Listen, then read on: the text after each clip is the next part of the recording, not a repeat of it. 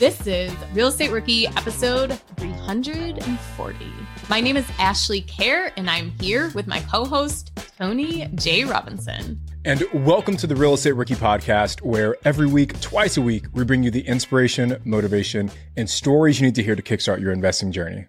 So today, November 16th, the day this airs, is my birthday, and Tony got me the best birthday present ever. Today, our guest for my birthday is AJ Osborne, the self-storage king. Yeah, AJ's story is incredible, guys. And I'd say maybe the first 20 minutes of this conversation, we dive deep into AJ's background. And if you haven't heard the story, when we talk about motivation, when we talk about inspiration, AJ's story is that. You're going to hear a lot about the journey that he went through to get to where he is today. And then after that 20-minute mark is when we get really, really deep into the self-storage 101, everything you need to know if you want to get your first self-storage unit today. And I literally ended this episode, and you'll hear me say this at the end, that I now need to get my first self-storage unit because that's how good AJ made self-storage investing sound. But also a lot of the advice he gives is applicable to any asset strategy you are doing, especially in today's current market conditions.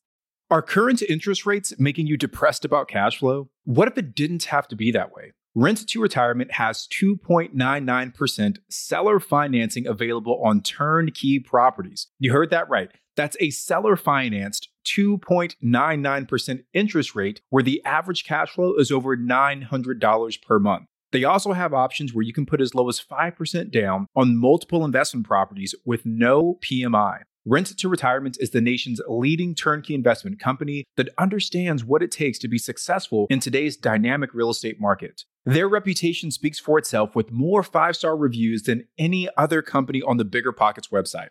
Rent to Retirement offers fully turnkey properties that are newly built or renovated, leased and managed, allowing you to invest with confidence in the markets that offer the best returns. To learn more, visit renttoretirement.com. That's renttoretirement.com. Or text REI to 33777. Again, text REI to 33777. Remember when you had to pay to get a lead's phone number? It was like the dark ages until Deal Machine made skip tracing a thing of the past. Now, with your Deal Machine plan, you'll get unlimited access to phone numbers and contact information for no extra cost. That's right, get high-quality, reliable information trusted by leading financial institutions, all fully compliant with the federal Do Not Call list. Explore over 150 data points, including age, gender, marital status, occupation, and a ton more. Trust me, this is the data you need for off-market deals. With new filters, people flags, and color-coded phone numbers, lead management just got a ton easier. Ready to step up your investing game? Sign up for a Deal Machine plan today and gain immediate access to this unlimited treasure trove of contact information and phone numbers. Just head to dealmachine.com/BP. Transform your lead generation and deal-making strategies with Deal Machine. Sign up today and start exploring the unlimited possibilities at dealmachine.com/BP.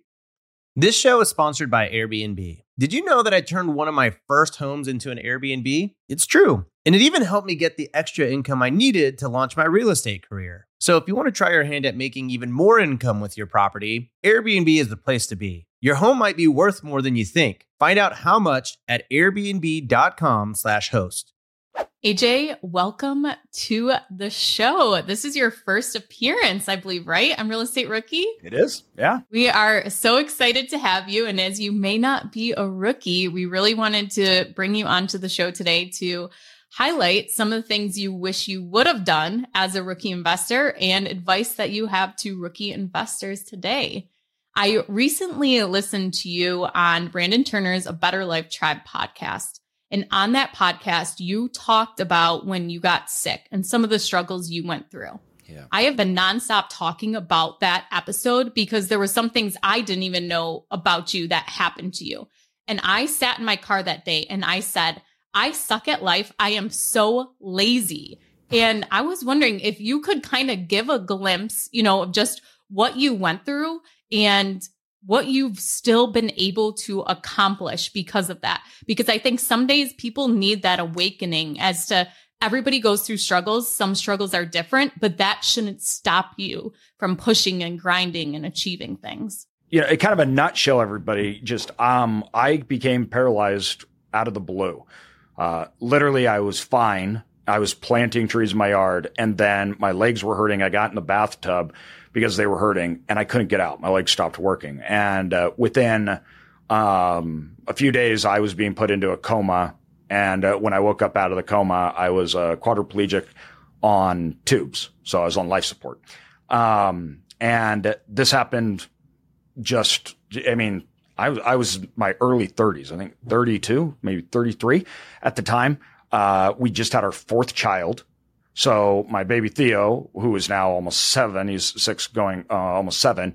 He was 3 months at the time. I didn't even really say goodbye to my kids. It was just obviously Tessa dragging out. My wife's getting me out and get me into the car and going.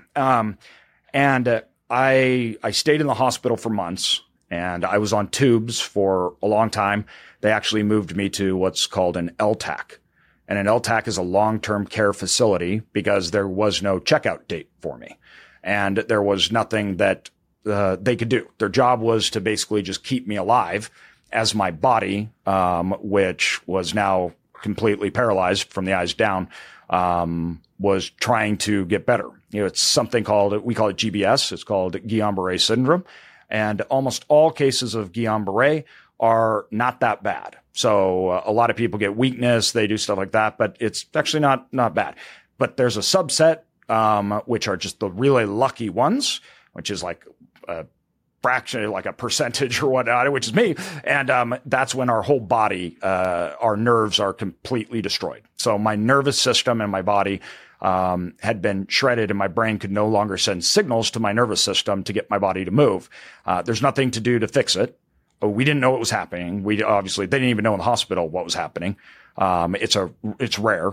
So it's like 1 in a few 100,000 people, I think now, that this happens to. And for what happened to me, it was even more, meaning I was on tubes for over 2.5 months. I was on complete life support.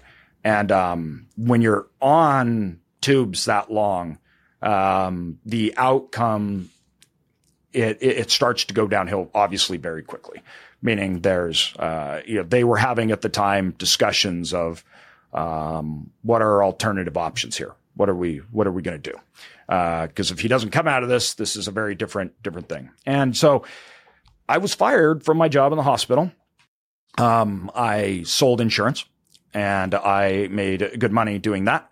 I worked for the second largest group medical benefits insurance company in the world. And I was fired.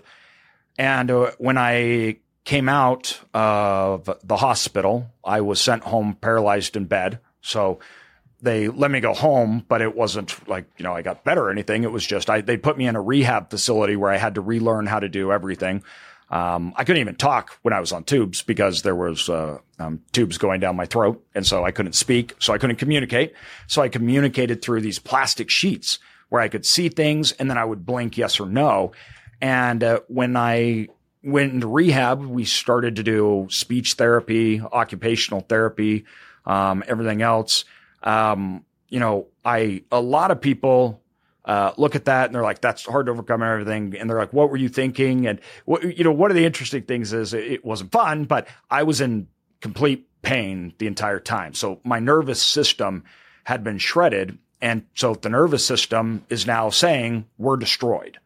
So it's sending signals saying it's as if we'd been blown up to bits, right? Because all the nerves are ripped. That's what happens. Nerve gets hurt, sends pain signals. So my entire body was sending signals to my brain.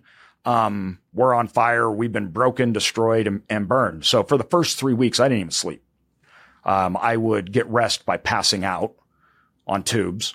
And that's how I got rest. They couldn't basically stop the pain. I was on fentanyl, methadone, oxy, morphine, and everything else under the sun. And they just couldn't stop it. It was just too much. They'd kill me if they tried to do any more. And so the whole time it was like this every single moment, trying for the moment that my body clicked back awake, right? It was trying to manage and get through this. So it was very much survival mode the entire time. But when I they got the pain more and more under control. It never ever went away, but they could get it more under control. And when I went to rehab and I had to learn how to do all these things, every single step that I took was like walking on shattered legs. So the progress was excruciating to do the simplest things.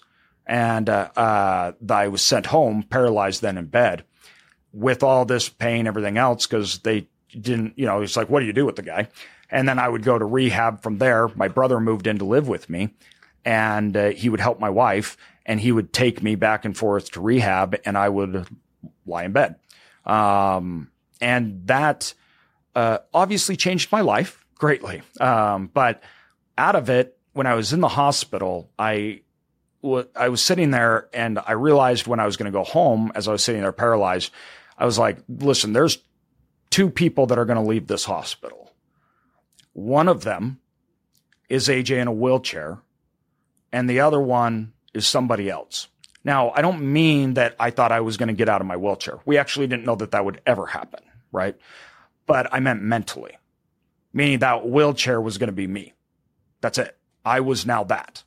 Or it was going to be somebody else. And that somebody else, then I didn't know who they were. And I didn't know what that looked like anymore. I was a father. That hadn't changed, right? But what I'd become in my professional life and who I was and, all that work that I'd done to become that, well, that was all gone. So even my core principle is like who I was as a father to my children, that was all gone. I wasn't daddy. I couldn't go up the stairs to even put them to bed, like I was now a patient in my own home. And that was devastating. Not that I was in that condition, but it was devastating that I had to see my kids I had to see my kids look at me and know and see me like that.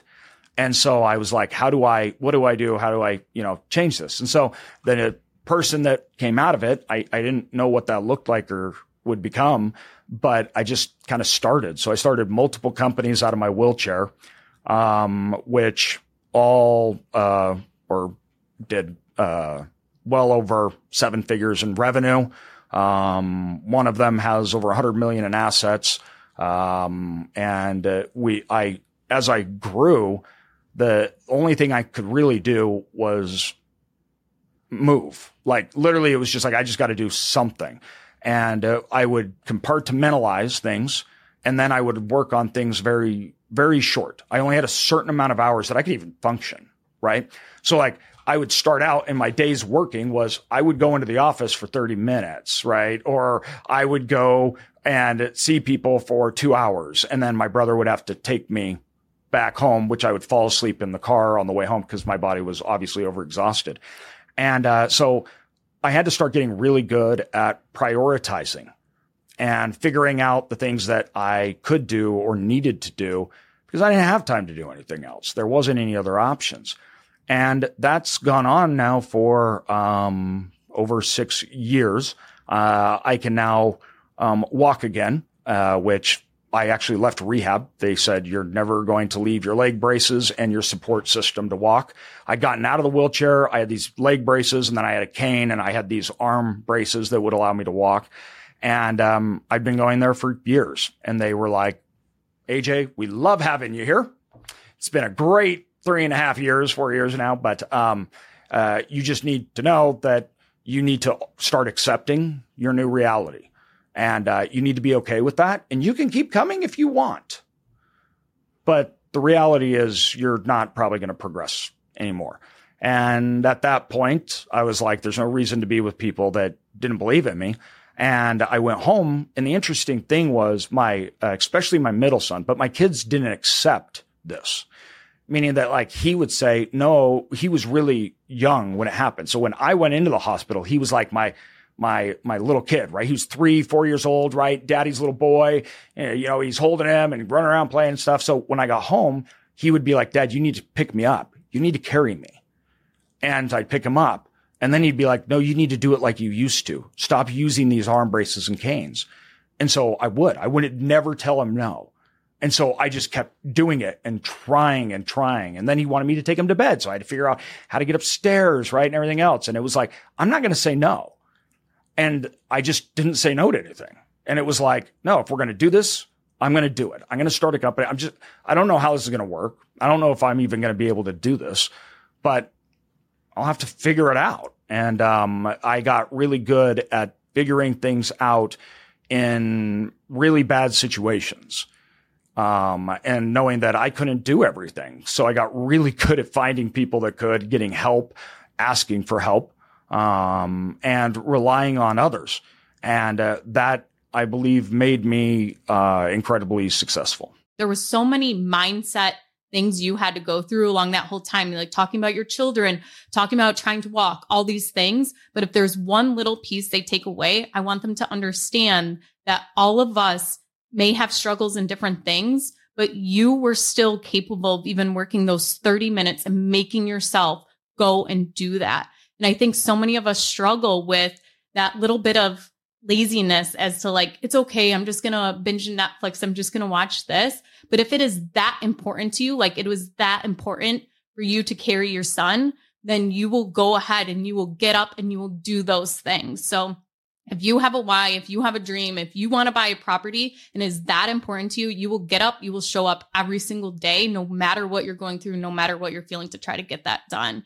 And I hope that everyone saves this episode, saves this story so they can go back and re-listen to it every morning, every time they need that motivation to keep going. Well, and two, because like, I just want to add in there, it's interesting because I haven't woken up not in pain in 6.5 years. I don't wake up by myself. It's not like I wake up, oh, stretch, I got a good sleep.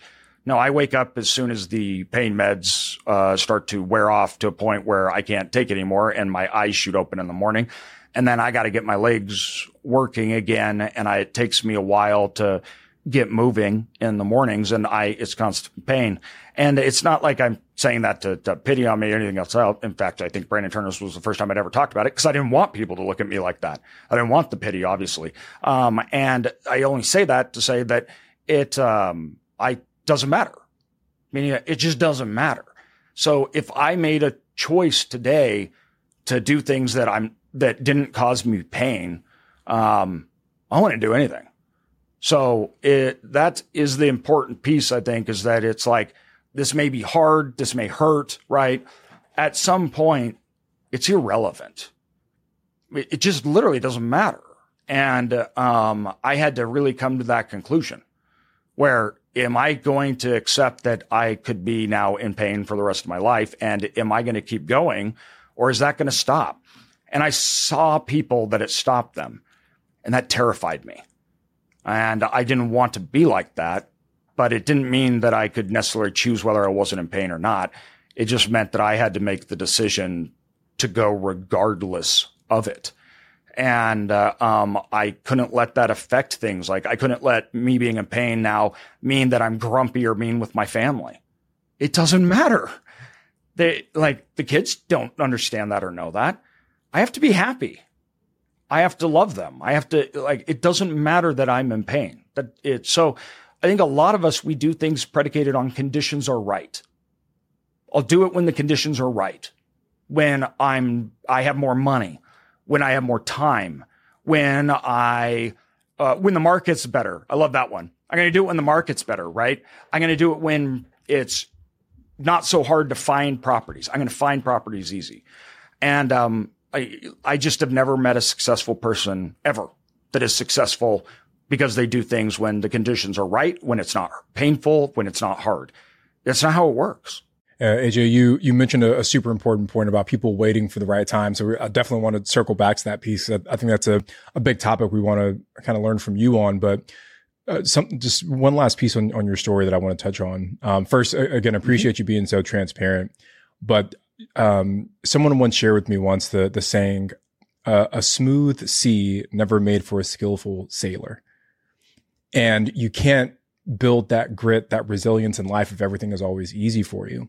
So the question I have for you, AJ, is do you feel that this challenge better equipped you to build these successful businesses? Like, do you think you would be the AJ Osborne you are today had you not gone through that experience? Oh, no. And how has that experience made moving forward with future challenges either easier to deal with or just how has it impacted your ability to deal with those challenges? So, I completely agree with that. And it's funny because I, every once in a while, it obviously gets hard. The pain gets worse and whatnot. And, sometimes you get down. I'm like, man, this stinks that this happened. I wish, maybe I could be, doing better if it wasn't. And my wife, just kind of looks, which that rarely happens, everyone. I don't do that. So I just want to make sure because I don't believe I can change what already happened or anything else. But, my wife kind of looks over and she's like, that was the greatest thing that ever happened to you in most areas of your life. You are better off because of it. And it's true. And it's weird. It's like weird to think that like I should be grateful for this horrific thing, but and it's not that I'm grateful for it, but I'm grateful for the outcomes. And those outcomes are, first of all, it's really easy to get rid of your pride when you're lying on a bed and people are bathing you and rolling you over with rags and you just have to roll over because your limp body won't do anything. Lying naked in a hospital bed. There is no pride left. None. I couldn't do anything. Couldn't go to the bathroom, nothing, right? It's all gone. And my understanding of other people, them working with me and accepting help, that is probably one of the biggest things that changed. And that's hard. That may sound easy. It's really not. That tends to be really hard for us, everyone. And it's a lesson that I forget all the time and I got to be reminded. But it made me also build and look at companies and building systems that aren't relying on me because we know it can't be, right? First of all, it can't be because I don't know that I can even be here or that I'll execute, but I am limited. I'm limited. And that's okay because the fact that I know that I'm limited means that I can be unlimited in my outcomes. And that was a really big piece for me is I had to rearrange my goals and what I wanted to do and who I wanted to become because all of those things that I thought before, I'll just improve I'll just improve this and I'll be better at this, everything. All of a sudden I'm like, I can't do those things anymore. So does that mean I give up on everything or do I adjust? So I changed a lot of that. It obviously, I think, made me tougher. I think it made me have way more perspective. That was hands down the biggest thing. Like that was a wild perspective change. Gratitude and having gratitude when everything is just horrible and horrific. You just look back and say, yeah, right. It could be worse. The things that I was excited about, the things that I was like, this is the most amazing thing in the world were so dumb. Like, I mean, we have videos of me and the first time that I ate and everybody's cheering like I'm a 2-year-old. They're all clapping. Everybody's like, yay, good job, AJ. And I'm just looking around with the biggest smile. I'm a grown freaking man with 4 kids. And I'm so excited as people clapped as I ate watermelon. Like, that was amazing, right? And the first drink of water that I had, because I had tubes, I couldn't drink water. So my mouth was ripped and bleeding and swollen. And to me, I was dying of thirst. And then I had that first drink of water in months. And it was incredible. It was like the most amazing thing ever. And so, your perspective really, really changes those things. And that's something that I'm trying not to lose, but it's really hard not to lose it because it's not how the world works, right? We're not in those situations. We forget those things. We see other things we want and want to do more. The next thing it was just head down. I have to deal with what I have to deal with now, right? It's like, this is what's going on. This is what I have to do. So did you actually start investing in real estate before this happened? Or was this where you get out of the hospital and you're like, okay, I'm ready to jump into real estate. I need another income stream. Kind of talk about your start in real estate as a rookie investor. Yeah. So you know what? That is the most important thing about my message is I had invested in real estate prior. And like I like to tell people, self-storage saved my financial life. When I was fired, I didn't lose my house. In fact, when I was sitting in the hospital, I was going to go home. The first time it was Christmas morning. And I was going to get to watch my kids open the presents on Christmas morning. They were doing like an assisted visit for me to go see my kids and everything from the hospital. And that night, as I sat in the hospital, looked at the snow, I was so excited because I just knew my wife was going to spoil the kids. And I wasn't worried about us losing our home. I wasn't worried about the kids' lives being shattered and upended. And it's like, we don't know how we're going to pay bills. And then my wife has to leave to try to get a job and have to leave the kids. And just, I had that income coming in. And that the impact at that moment for me was just like almost overwhelming. It was like, holy cow, this is not just this isn't just, oh yeah, I have more money or I'm more wealthy. It's way, way, way more important than that. And I became so passionate about it. I was like, all right, I'm going to actually teach this now. I felt like it was like my moral obligation, right? I'm going to teach it. I'm also going to let other people invest with me. Because what I did was, prior to it, we were buying little storage facilities in the little towns. And I often tell this to people because they're like, oh, that's commercial real estate. Oh, that's a lot bigger. I'm not ready for that. And I'm like, the vast majority of people that are either in my groups or when I started, what they're buying is smaller than a duplex in almost everyone's market. It's actually cheaper. Is that what you're saying? When you mean smaller, you mean less expensive? Less expensive. Okay. Yes. There's actually more doors. They're bigger, but they're less expensive. I was like, are they buying a 1-unit self-storage? It's smaller than one little garage port, everybody. Spend $1,000 and you can buy it. But they are. I mean, we had literally we had a guy in my group that went in. It was Colorado for $250,000, and there was 80 doors. Wow. He got 80 doors for that, and people think. They think, oh, that's big commercial real estate, everything else. And so, first of all, I got to preface it with that. So it's just not like when we got started, we're talking teeny facilities in 3rd, 4th tier markets. Like this was not, it was, we didn't know really what we were doing at all. Like not even close. We had no clue what we were doing. And there was no information even out there on what we were doing. So there wasn't books, there weren't podcasts, we didn't have access to things. Banks didn't like to lend on this asset class, so the financing was incredibly hard. And we were going in teeny cities and buying these little facilities, and we were improving them. AJ, let me just ask, right? Because you've mentioned a few times about like the small cities. How were you identifying? Because you're in Idaho. Like, how were you identifying these other cities across the country? Like, if I'm a new rookie and I'm doing this for the first time, like, how do I know what's a good city for self-storage? I can give you my actual playbook that works today. Yeah, please. This is exactly how I did it and how I think everyone should do it. So I live in Boise, Idaho, and there's a freeway that runs around the Northern Rockies, which goes through Washington, Oregon, Idaho, Wyoming, and Montana. It makes a big loop around my state. Right? So it goes around the mountains. Reason why this is important is I could drive to almost anywhere in that loop in one day. So what I did is I said, I'm going to look at this loop, the Northern Rocky Mountain Loop, as we call it, and I'm going to find all the cities that are in this region. And what I'm going to do is I'm going to find very simple things. I don't want big cities because I was afraid of them to compete, everything else. I wanted under 50,000 people. All I wanted it to be was not a dying city, right? And then from that, I took the top 10 cities, top 10 meaning they weren't dying and they may have even had a little growth, and I listed them. From there, I went in every one of those cities and I found all the storage facilities in them, so 3 or 4, and I listed those and I ranked those based upon the best location and the worst run. Then I ended up and I had a list of my top 10. And then in every one of those top 10 cities, I have a list of the top 3. All it was is based upon location and the worst run. The top 3 cities, the top 3 facilities in each one of those cities predicated on the best market, the best location, and the worst run.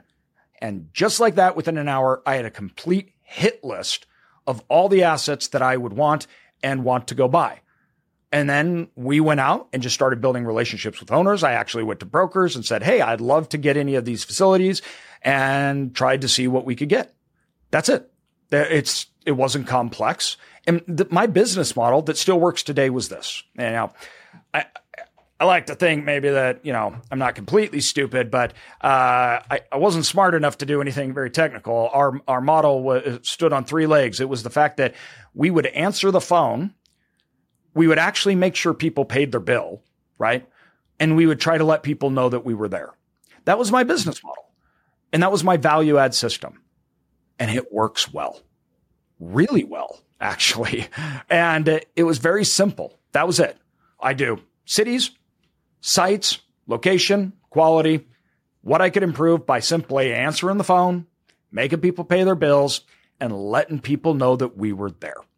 Everything after that grew and just became fluff, right? And not fluff, it's actual strategies. I mean, obviously now we have, a lot of employees. I have corporate offices. We have sites all around the United States. I own 7 to 8 companies. I'm actively the CEO and running 4 or 5 of them.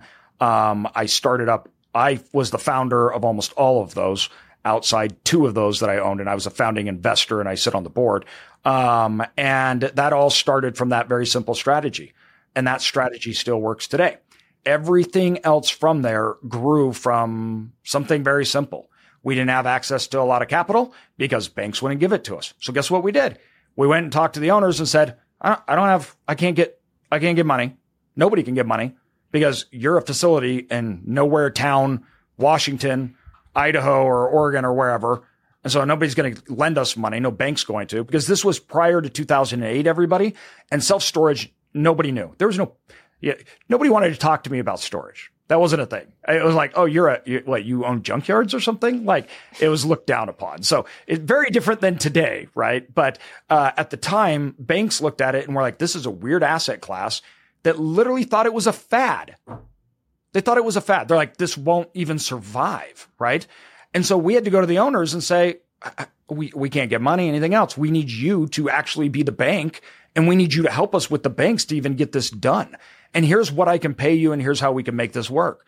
And so that's how we got the properties. And then we just tried to do the basics and run them better, and everything was focused around revenue. That's it. And the best thing about storage is that it's not a real estate asset class. It's a business on top of a real estate asset class. What that means is I can do very little things that actually improves the revenue. Because I had a problem at the time where people talked about real estate and they said, because real estate, those that remember, was a big deal in 2005 and, 6. And, people said, well, when I asked how you make money, they said, well, the market makes you rich. And I'm like, what do you mean? They're like, well, the market goes up and you make more money. And I was like, I don't get that. That doesn't make sense to me. I understand that may make sense to you, but actually that simple message to me was so utterly complex without answers that it scared me. When I looked at these little storage facilities out in the middle of nowhere, this was the answer. This thing has 60 units or let's use 100 units. 10 of those units are not paying today. Of the rest of them, some of them are paying way less than their other neighbors are paying, and they should be. There's nobody's answering the phone, right? Nobody's doing anything. So I knew that I could buy it. And if I just made those 10 people that weren't paying, I just increased gross revenue by 10%. That means my net income went up by like 30%, i.e. my value just went way, way up. That to me was actually a less complicated answer and very simple. Why? Because I could see it. I could measure it. Now, if the market goes up and things go up, that's great, right? I've obviously made a lot of money because the market makes us all rich as it goes up. It's not that that's not true, but I couldn't plan on that. I couldn't measure that. That wasn't real. Where storage facilities, I could look and I could actually measure what I was going to make, what that upside really was. And 2, I knew exactly how we were going to get it. It wasn't on future things that may happen. And so that meant I could plan and I could buy, and I knew what I was buying, and I knew the upside I was getting from day one. And so it wasn't gambling, and I didn't need to know all these complicated things about macroeconomics and how interest rates affect everything else. I was just like, no. Even though you do know all of that. Yeah, I was going to say. I all that now. I studied that a lot, but at the time, it couldn't be based on a lot of complicated information that I couldn't control.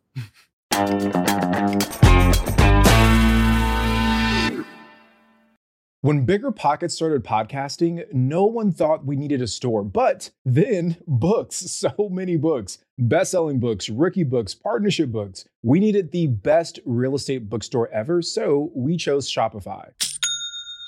Shopify is the global commerce platform that helps you sell at every stage of your business. From the launch stage to the first order stage to the did we just sell out the whole store stage? Shopify is there to help you grow. Whether you're selling real estate books or retro clothing, Shopify's platform helps you sell everywhere, online or in person. Now, speaking of online, did you know Shopify has the internet's best converting checkout, up to 36% better than other leading commerce platforms? And no matter how big you grow, Shopify gives you everything you need to take control of your business. And that's why we chose Shopify for the Bigger Pockets bookstore. So sign up for a $1 per month trial at shopify.com/BPRookie, all lowercase. Again, go to shopify.com/BPRookie now to grow your business no matter what stage you're in. Shopify.com/BPRookie. So AJ, what about now? You talk about starting out, prior to 2008. Right now, should somebody jump into self-storage, or did they kind of miss the window of opportunity? What does it look like right now? Right now, it is actually the best time that I have seen in easily 8 years to be getting into real estate. And 2, it's the best time if you're a beginner. Here is exactly why. I'm not just saying that like it's like, oh, you should be investing. So if you have $10 million, lucky you, go do it. That's not what I'm saying. You mean you're not about to pitch some kind of $20,000 coaching program as to now's the best time to join? And guaranteed you will be successful. All you need to do is watch an hour-long course and you're going to be a multimillionaire. No. Yeah, AJ, I am super interested in this so please continue. It's way more for you, Ashley, if you're buying anything. But no, so when we look at the actual conditions that really make it worth it, it is based upon this. First of all, the market conditions that we have today, we have way less buyers because interest rates went up. Now, you may say as a beginner, interest rates going up hurts me. But actually, that's not nearly as true as the big guys. Lots of times when we start out, we think that the big guys, they have advantages like on capital, things like that. But right now, you guys, that capital advantage is gone. Why? Because what they were doing was I can buy something at a 5 cap and I get 3% interest, and the spread on that money is how I make money. Those are called capital allocators. Okay. What they do is they place capital into assets and they buy things as long as that spread exists. So when you come and you're trying to buy things, your interest rate was already higher than whatever theirs was, right? Your interest rate's 4, theirs is 2. So you can actually never win that game. And so you may have access to money, but you can't compete with the other people that have access to money because you're paying double what they are. In times like we have today where interest rates go up, that money game, that spread and just throwing capital around, it's gone. Those guys, they can't do it anymore. It doesn't make sense anymore. So what we see in the market is that like big deals, big portfolio deals and large asset deals, everything else, they just poof, evaporated because all the big money now can't allocate capital. It literally is just gone. And the small deals, there's nobody. And when you look at it, you go, okay, that doesn't change the fact, AJ, though, that I'm having a hard time getting capital. Actually, it changes the fact that the owner has to deal with it. So I always ask people, they're like, oh, now's a tough time to get capital. I'm like, oh, was it easy for you 3 years ago? Was a bank just like, here's $5 million? And the answer is almost always, well, no, a bank wouldn't give me a loan 3-4 years ago anyways. I'm like, okay, so nothing changed. But in the buyer's mind, something dramatically changed. If I'm a seller, in a seller's mind, if I'm a seller and I have to sell, I don't have buyers that can get money now. They're getting it at 8%. That means the value of my property, because they have to buy it at something that can pay that debt, just went way down. I have to pay you literally way less because this interest rate doesn't allow me to do it. And the seller's like, I can't take such a big haircut. That doesn't work. Well, right now, sellers are now open door to seller financing like we've never seen, because if not, they either have to just lose tons of money or they can't sell their properties. And small assets in smaller markets, right? They have nobody and they need to sell. So all of a sudden, we're going in and we're structuring these deals. We're saying, listen, we could pay you a higher price, but guess what? You got to be the bank. And they're like, great. What that means now is you're getting better prices, and you also are removing the biggest barriers that you had, which, by the way, the barriers that existed prior, you weren't going to win that game anyways. So that means it's all advantageous to you. And the big boys aren't going to work because they don't get paid for work. You got to remember that. They get paid for placing capital, not for actually working, not for actually finding deals. They don't want to find deals. They want a broker to give it to me and a third-party manager to take it. And the price is only that spread, and I'm buying it and walking away. They're not looking for deals. That's not how it works. And so you come in and you're willing to do the work, which that's your benefit if you're starting out. You're willing to do just a little work. You're going to buyers who have no options, and you're saying, hey, why don't we look at this differently? And now all of a sudden you can buy deals that you didn't have access to prior because the sellers could have sold them at a high amount in the last 8 years. And so they don't need to work with you, and they don't need to lower the price. So you were just out of the game. That's changed, and it's all in beginners' favors. There's just so many good points, right? But the big ones you're harping on are less competition from other buyers and then more flexibility from those sellers. And we're seeing the same thing in our business. You know, we focus more on the hospitality side of things, and we've got a hotel, 13 units under contract right now in Utah. And same thing, seller financed at a really great interest rate, a 10-year hold or 10-year term. And we think we're going to crush it, right? And same reason, it was a smaller town in Utah that's kind of in between some of those national parks.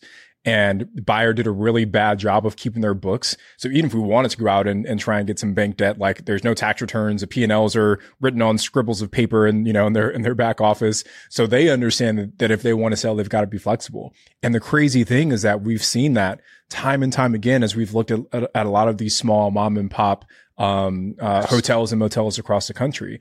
And what I've come to realize over the last year of us hunting for these deals is that everyone's always crazy about creative finance, and they want to find seller financing. But what they don't understand is that it's almost easier to get that on a commercial property than it is on a single family home for a lot of the way reasons easier you just on commercial. Yeah. And because like in a single family space, it's a more foreign thing to that seller. Yes. But in the commercial space, I think they have a better understanding that it's a route they almost have to take to sell that property.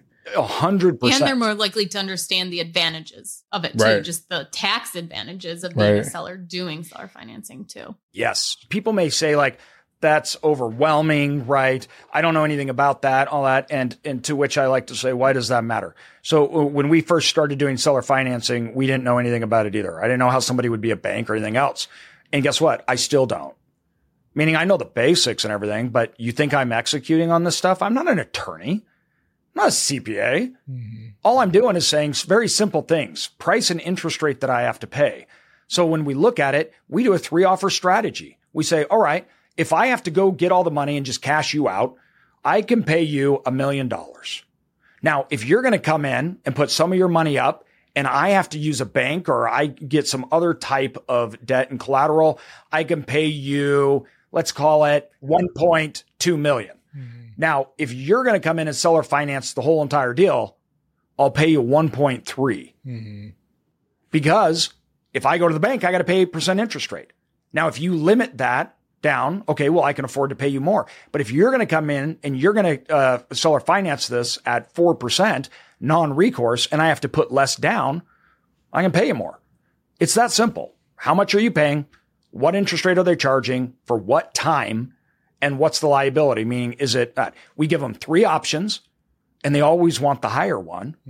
They say, this one's more money, so I'm going to take that one. Right. I was going to say, Ash, I know you've talked about that strategy before too, where you oftentimes submit like multiple offers when you're buying even the single family small multis out by you. So it's a strategy that works both in the commercial space and in the kind of smaller residential space as well. But AJ, one thing I wanted to ask you is, I think for a lot of new rookies, when they think about getting that first deal, they think single family home, small duplex, et cetera. You already touched on the price point and why you can oftentimes buy a self-storage facility for less than a duplex. But what are some of the other advantages of self-storage over a traditional rental, either single family or small multifamily? Yeah. So There's a lot. And the actual reasons why you may be scared, like people are scared and they think about that, are actually the reasons why you should do it, because you have to remember that at the end of the day, single family houses, you guys, are not investment products. We turn them into investment products, but that's not what they're designed for. That means the supply, demand, and the pricing is not driven by the NOI, how much you make. So what you're doing is you're taking something and you're trying to turn it into an investment. And then you're trying to make it make money for you. When you go buy a small storage facility or any small commercial real estate at all, you're not doing that. You're only buying a business, money. So if that business doesn't make you money day one, people don't buy it because that's all it is. It's an asset. It isn't anything. And then when you go to a bank, the bank says this makes money. So you're all looking at it to make money. So the bank is not investing solely in you. They're actually investing in this asset. That means you actually have a lot of more options, because if you're doing it by yourself, it's solely predicated on whether you can get that money from the bank or not. With commercial real estate, they look at a lot of other factors, right? They look at, okay, how much does it make? Is this a good deal? What's your plan? Who's your partners? How you're going to operate it? And then they give you money, and you may not even be able to qualify for a 30-year mortgage for a home. And so everybody looks at it differently. If somebody's going to sell it and it doesn't make money, all the buyers are going to say, why am I going to buy this? Right? It's got to make money. So you can look at it like that. The second thing is the actual upside. So once again, basic math, say $500,000 storage facility that you in a small market that you have 100 doors. All right. I can go in storage facilities and I can up rents like 20%. Why? Because 20% on a $50 rate isn't a lot of money. It's like, what, a McDonald's meal?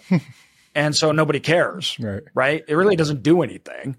And they don't change it because it's not motivating, and they don't want to move for a McDonald's meal. It actually costs them more to move than it does simply to pay the rate increase, even at 20%. Now, what that does to you, though, it means nothing for that tenant, but that's because they're one of 100. Now, all of a sudden, you just grew your entire revenue, the gross revenue, by 20%.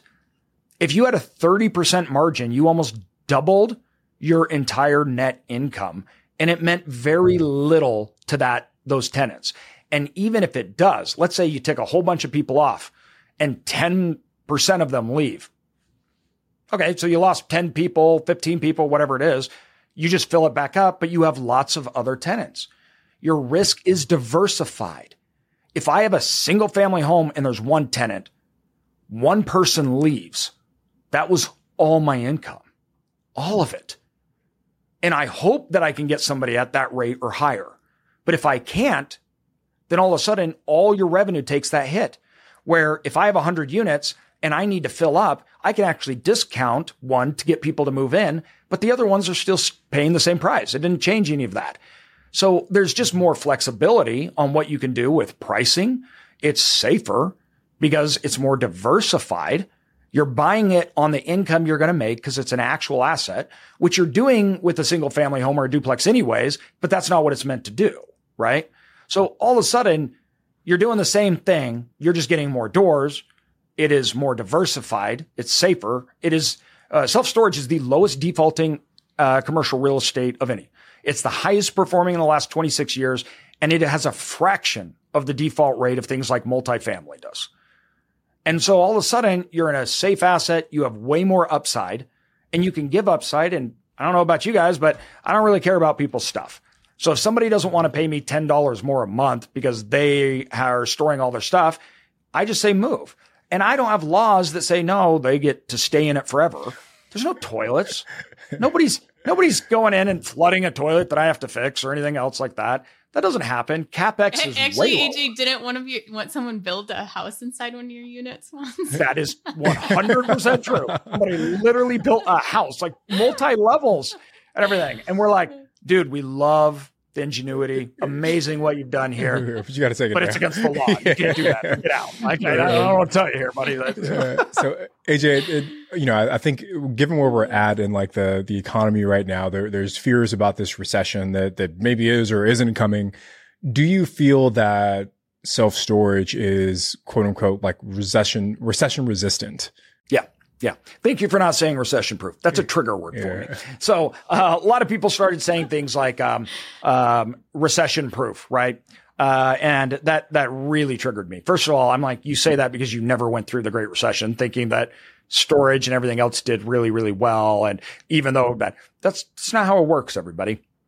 Assets, there's no such thing as a recession-proof asset because every recession is different and it hits different assets. And two, you have localized things. Okay. So commercial real estate is way more localized than residential real estate or others. The reason being is it's predicated on those people that already live there right around them. It's not predicated on big migration patterns and what's going on, right? You have a 3-mile radius. That's it. So I can see how it's doing today and what it's doing. So all of a sudden, if you're buying and you're looking at those things in a really localized area, even if the overall markets change, it's just not nearly as impacted because it's so localized. But real estate cycles go up and down. All of them do, right? Now, it is more recession resistant, though, than most asset classes for the things that I just mentioned, right? And also for the fact that we can change and do things quickly. There's not nearly as many rules or laws. It is probably the best hedge against inflation of any asset class out there. Why? Because inflation goes up 8% one month and 5% the other. I can immediately give a rental rate increase. I can also immediately discount if I have vacancy, and I can change those things like that. It's just really easy to do. So our revenue is, we can change it. We have an actual power effect. That means we have higher margins because there's lower CapEx and lower operations. Storage facilities on average have a 40% margin, like the highest in real estate. That means we can actually have cushion and we can survive more, right? It's a cash flow game. And that's what we're playing here. So yes, it is way more recession resistant than most other assets. I just always preface that because it doesn't justify you guys going out and doing a dumb thing. Yeah. So be like, smart about I can't it. Right? live. Yeah, so be smart about it. Yes, exactly. That 40% talking about cash cow, that's 40% is a liquor store. The markup on liquor is usually 40%. Yeah. So more liquor stores and more self-storage. Yeah.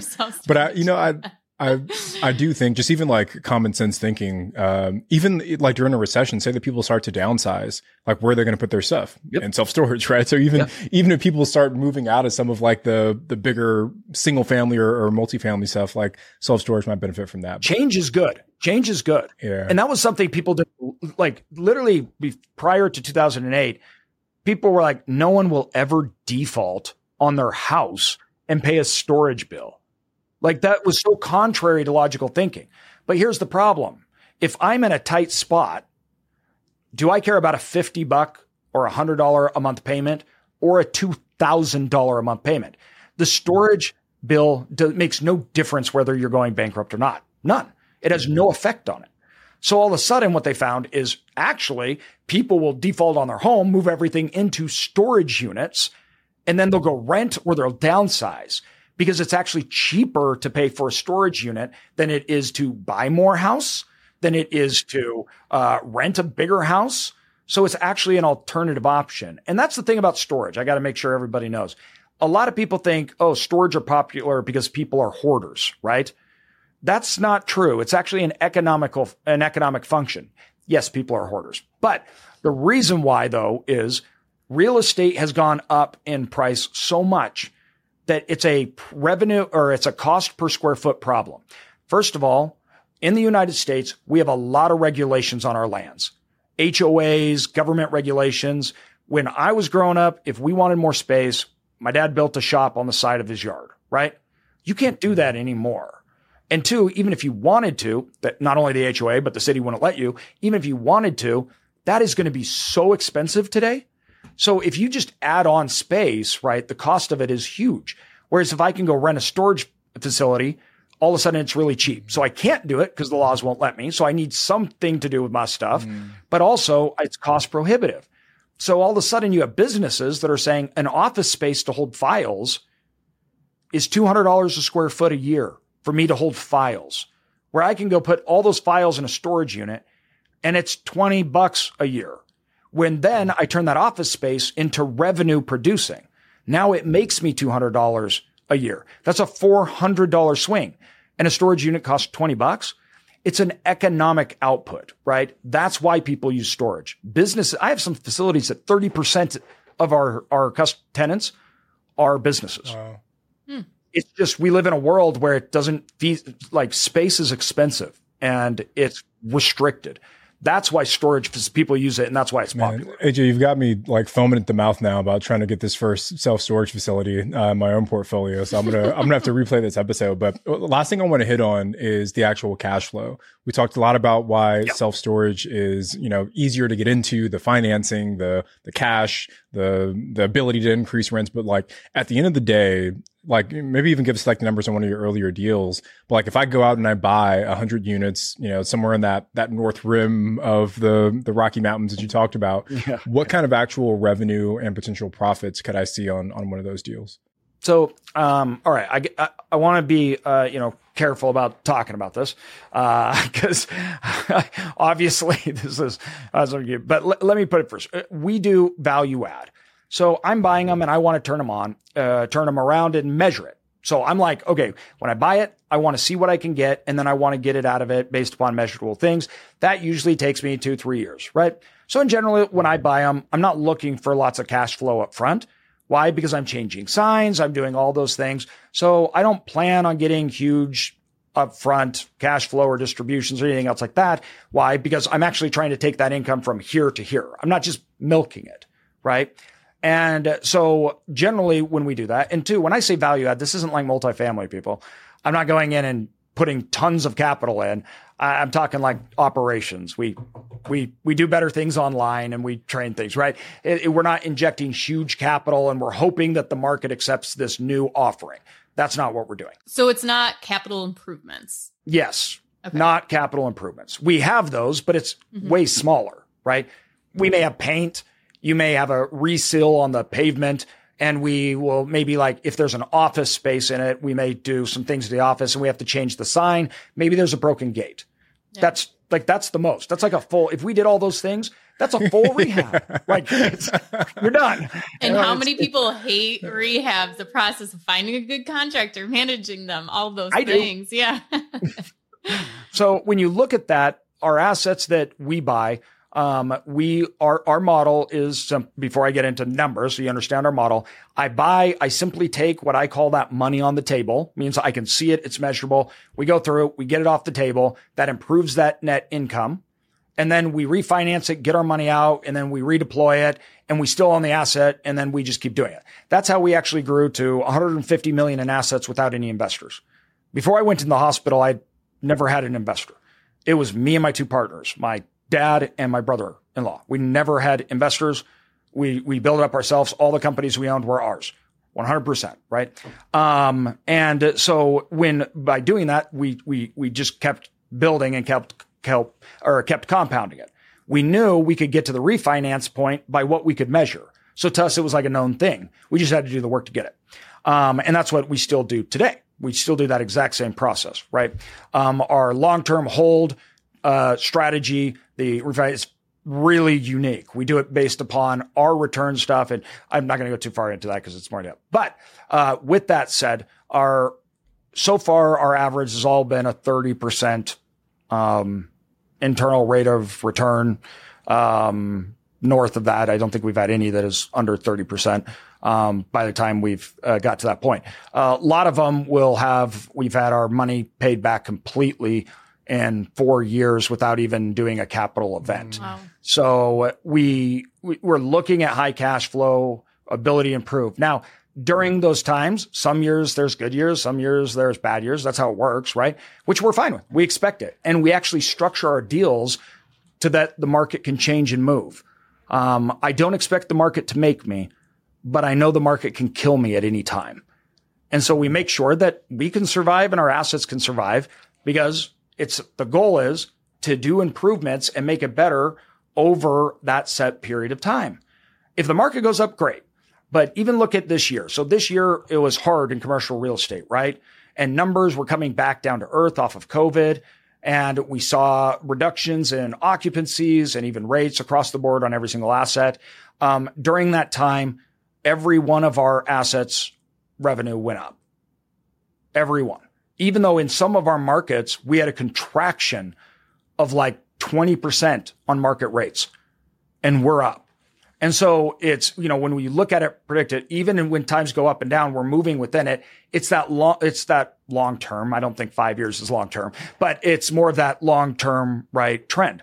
So we want to have cash flow and everything by year 2, just we're getting cash flow and distributions, right? And then as those distributions and cash flows that we have, they grow, we need to do a capital event where we get our money out. If not, we run into a problem where you have an equity to income problem. That means you have all this equity and the income you're making is disproportionate to the value of your investment. And that means your investment's actually not making a good return. Even though you're saying, I'm getting a 15% return on my investment, that's a great return. And you went, yeah, but that 15% now means your investment that was $100,000 is worth $300,000. So you're not getting a 15% return on that investment because your investment also changed. We want to make sure that the return is high, right? But that you're getting a real good return. That's why we want our money back and get it working again while we're still getting that return. We call it stacking. We call it our stacking method. And what we do is we just stack assets and we stack cash flow and we keep our money, the original money, just keeps going and just buying and building us more. So that's what we do. That's how we do it. We did it through 2008. We're doing it through now and we'll keep doing it. We'll always do it. I have a whole portfolio of companies now that's all they do.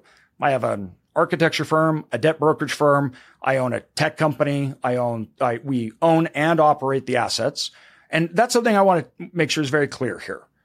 I am not a syndicator. I'm not a capital allocator, right? I am not even an investor. I am an operator. I build and run my businesses. I'm speaking from ground up building and running them.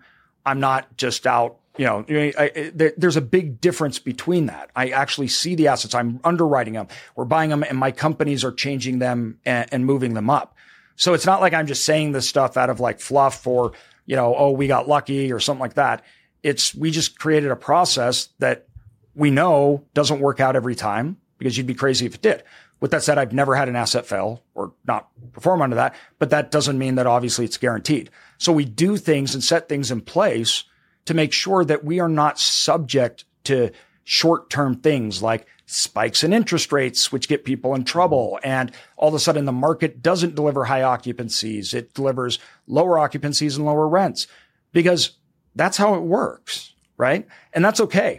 And people, you shouldn't think that because those things happened, you shouldn't be investing.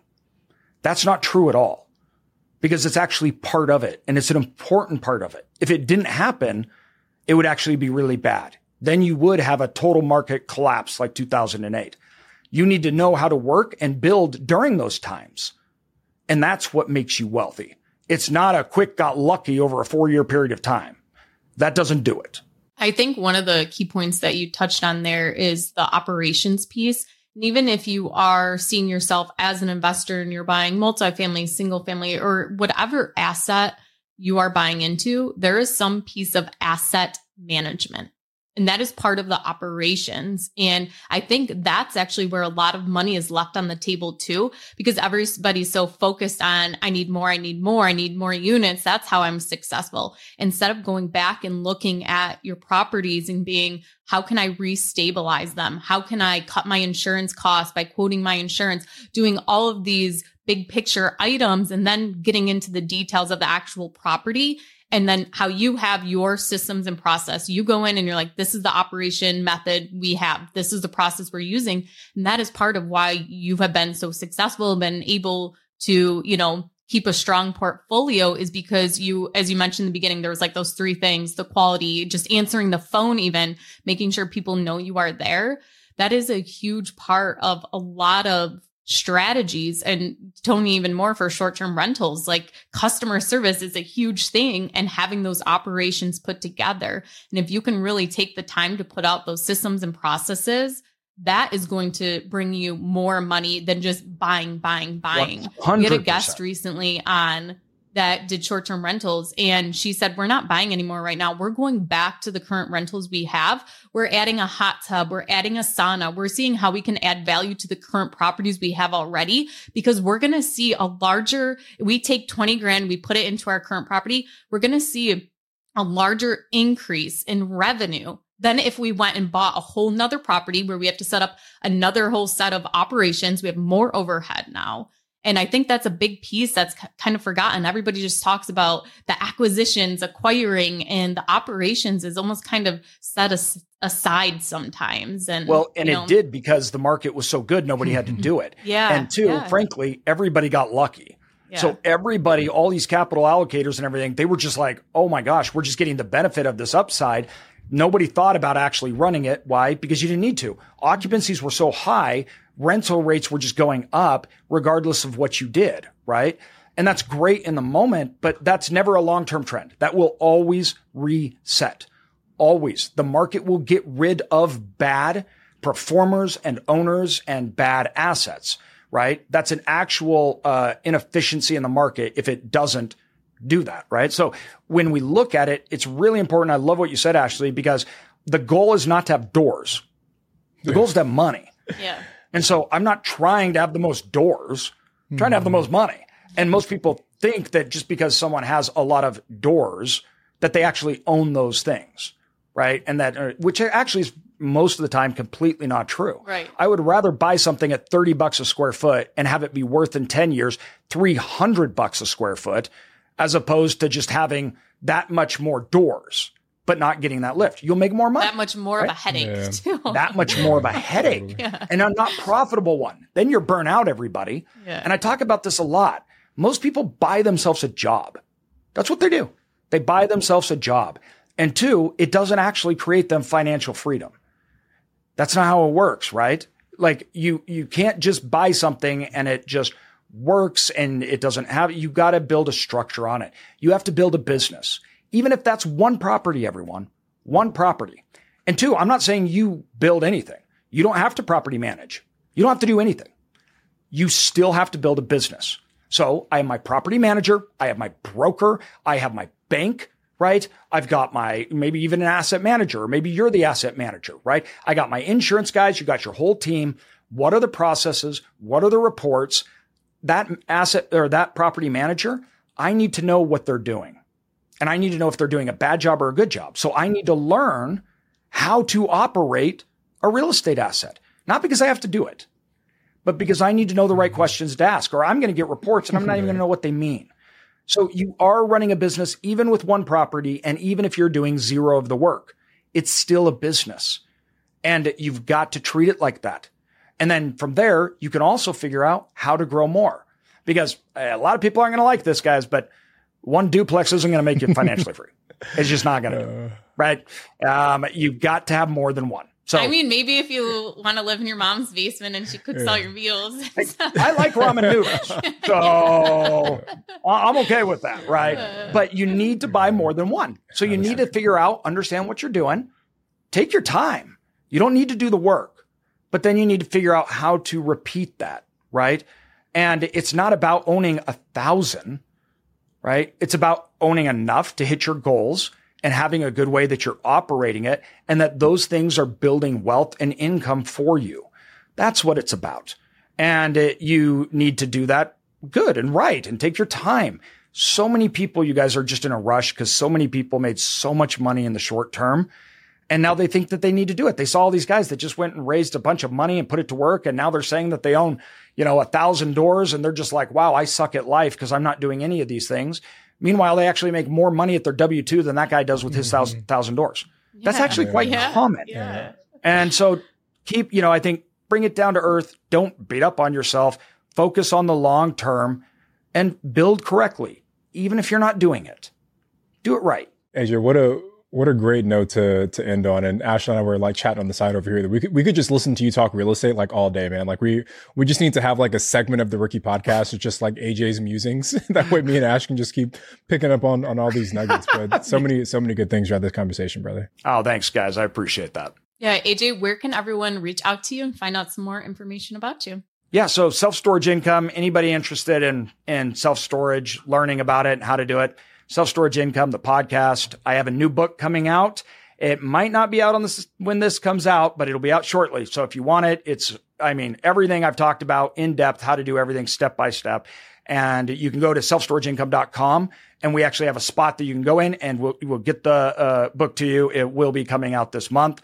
So self-storage income for education. If you want to look at investing with me or what we're doing, my private equity company is called Cedar Creek Capital. So you can go there, but Instagram, AJ Osborne, social media, right? That's the easiest way, but investing with me, Cedar Creek Capital, that's my company. The educational stuff for storage is Self-Storage Income. And even though AJ does not drink, he is also a member of the podcast Drunk Real Estate. So you can check out that podcast. Yes, I am. Yeah. I knew I would get yelled at if you didn't mention that podcast. That's right.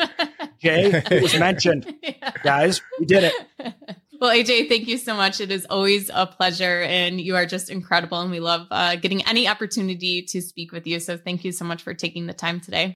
Oh, thanks, guys. I appreciate it. I'm Ashley at Wealth from Rentals, and he's Tony at Tony J. Robinson on Instagram. And we will be back with another guest. We'll see you guys then.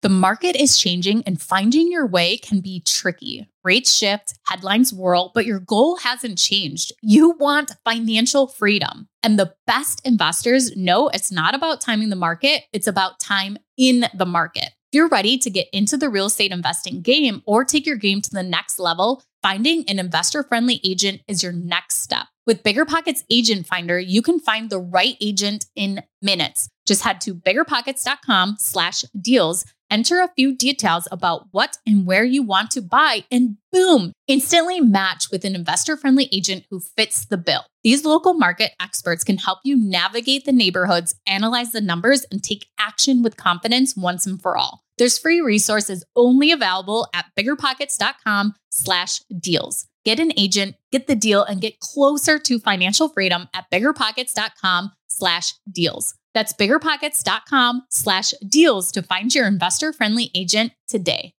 The content of this podcast is for informational purposes only. Past performance is not indicative of future results, and all host and participant opinions are their own. Investment in any asset, real estate included, involves risk. Use your best judgment and consult with qualified advisors before investing. Only risk capital you can afford to lose. BiggerPockets LLC disclaims all liability for direct, indirect, consequential, or other damages arising from reliance upon information presented in this podcast.